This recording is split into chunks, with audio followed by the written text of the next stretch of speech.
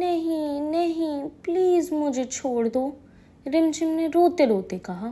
अरे ऐसे कैसे छोड़ दूँ, बड़ी मुश्किल से मिली है जाने जाना, राहुल बोल के ठहाके लगा के हंसने लगा।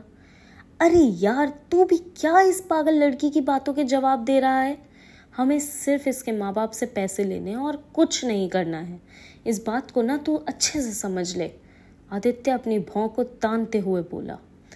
आदित्य की आवाज़ के तनाव को पकड़ते हुए राहुल भी तपाक से बोल पड़ा। हाँ तो मैं कौन सा कुछ कर रहा हूँ, डरा ही तो रहा हूँ इसको बस। आदित्य और राहुल के इन आपसी डायलॉग्स को सुनते ही रिमझिम बोल पड़ी। अरे तो आप लोगों ने मुझे क्या पैसों के लिए किडनैप किया है? तो फिर और किस चीज़ के लिए किडनैप करेंगे? आदित्य ने खींचते हुए पूछा। मैं तो हूँ ही इतनी सुंदर, आपका मन कर गया होगा मुझे किडनैप करने का। इतना बोलते ही रिमझिम हंसने लगी। अच्छा, वैसा बात तो सही है, सुंदर तो आप बहुत हो, राहुल ने अपने बालों में हाथ फेरते हुए कहा। रिमझिम को जिस चेयर पे बांधा था, राहुल उस चेयर के सामने एक चेयर रख के बैठ गया और उससे बातें करने लगा। आदित्य राहुल का नेचर जानता था। राहुल हर किडनैपिंग में यही करता था।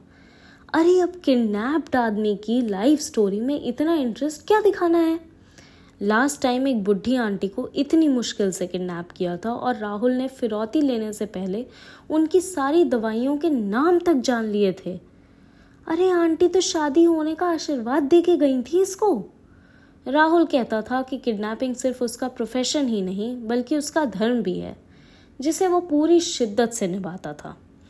राहुल किडनैपिंग सिर्फ पैसों के लिए नहीं बल्कि शौक के लिए करता था, just to meet new people in life. Aditya Rahul को बस इसलिए झेलता था बिकॉज राहुल के कुछ कॉन्टैक्ट्स थे पुलिस में।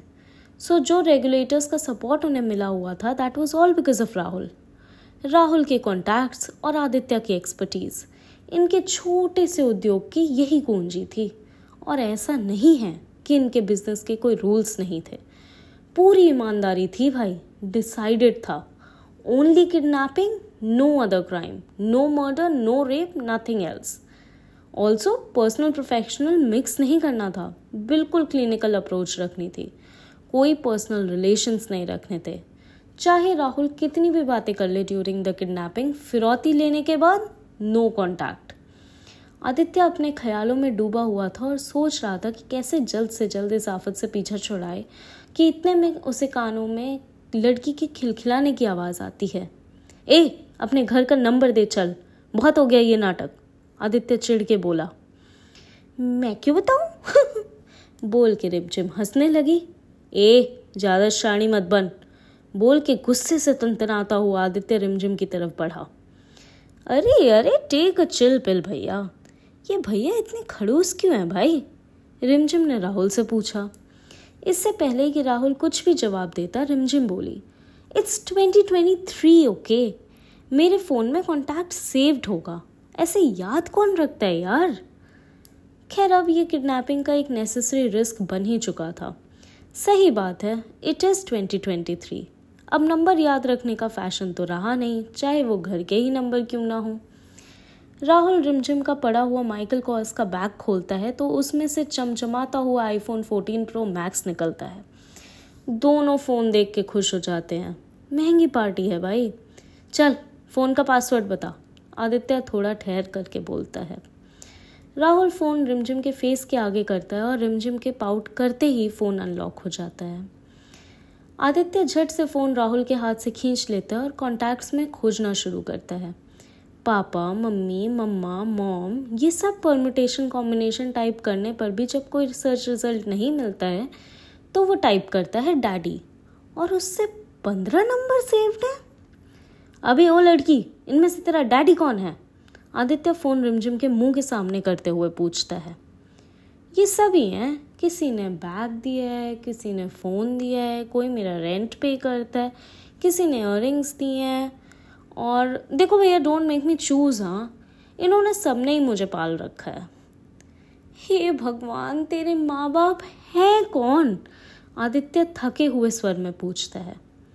पता नहीं, अनाथ हूँ, कभी मिली नहीं हूँ। आपको तो पैसे चाहिए ना, इनमें से किसी से भी मांग लो। धंधा करती हूँ मैं, क्लाइंट है मेरे, पढ़ा लिखा तक रहे हैं मुझे, कॉलेज जाती हूँ, आई गेस बचाने भी आ ही जाएंगे। सब एक से बढ़ के एक बड़े बिजनेसमैन हैं। हाँ हाँ ठीक है भाई, सही है, मिला तू, राहुल बोला। क्या भाई मिला तू, बड़े बिजनेसमैन हैं, एस्कॉर्ट को बचाने नहीं आएंगे और हमारे कॉन्टैक्ट्स मिडिल क्लास लोगों से बचा लेते हैं हमें, कल से हमारा ही बिजनेस बंद हो जाएगा, आदित्य ने जवाब दिया। ओ अच्छा, तो फिर अब आप लोग क्या करोगे, रिमझिम ने बड़ी मासूमियत से पूछा। भाई इसकी आंख पे पट्टी बांध के वापस इसे इसी के कॉलेज छोड़ा जहाँ से इसे उठा के लाया है तू, फालतू टाइम खराब हुआ इस लड़की के साथ, बोलते हुए आदित्य ने सिगरेट जलाई। साथ चल भाई, अकेले नहीं जाऊंगा, बोलते हुए राहुल ने सामान इकट्ठा किया। रिमझिम की आंख पे पट्टी बांध उसका बैग उसे थमा दिया उन दोनों ने और उसे कार में बिठा लिया। जैसे ही कार कॉलेज से कुछ दूर रुकी, वहां एक पुलिस पेट्रोल व्हीकल आके खड़ा हो गया। राहुल और आदित्य तो एकदम सन्न रह गए, पर उन्होंने कोई हलचल नहीं दिखाई। रिमझिम की आंख से पट्टी हटा के उन्होंने ऐसा जताने की कोशिश करी जैसे वो उसे कार में सरप्राइज करने के लिए लाए थे। आंख पे पट्टी बांध के सब कुछ नॉर्मल दिखाने के लिए वो दोनों रिमझिम का एक एक हाथ पकड़ के कॉलेज की तरफ बढ़ने लगे कि किसी ने तुरंत एकदम से राहुल और आदित्य को पीछे से पकड़ लिया। खुद को छुड़ाते हुए रिमझिम भाग के पुलिस की तरफ जाके खड़ी हो गई। क्यों गाइस, चौंक गए? इस एरिया की नई एसपी हूँ मैं, कॉलेज की एलुमनाई हूँ, लेक्चर देने आई थी। और वैसे ना फैमिली बैकग्राउंड जानना है, मॉम नहीं है मेरी और मेरे डैड को डिमेंशिया है, हमेशा भूल जाते हैं कि उनका नंबर सेव्ड है तो बार बार अपना नंबर 234 करके सेव कर देते हैं मेरे फ़ोन में। पता लगाती हूँ आखिर कौन है डिपार्टमेंट में जो क्राइम को सपोर्ट कर रहा है, ले चलो इन दोनों को थाने। मैम बट आपने पुलिस को बुलाया कैसे, आदित्य ने जैसे तैसे शौक से रिकवर करते हुए पूछा। राहुल को तो अभी तक कुछ समझ नहीं आ पा रहा था। आखिर रिमझिम ने कैसे कांटेक्ट किया अपने डिपार्टमेंट को, जाने अगले एपिसोड में।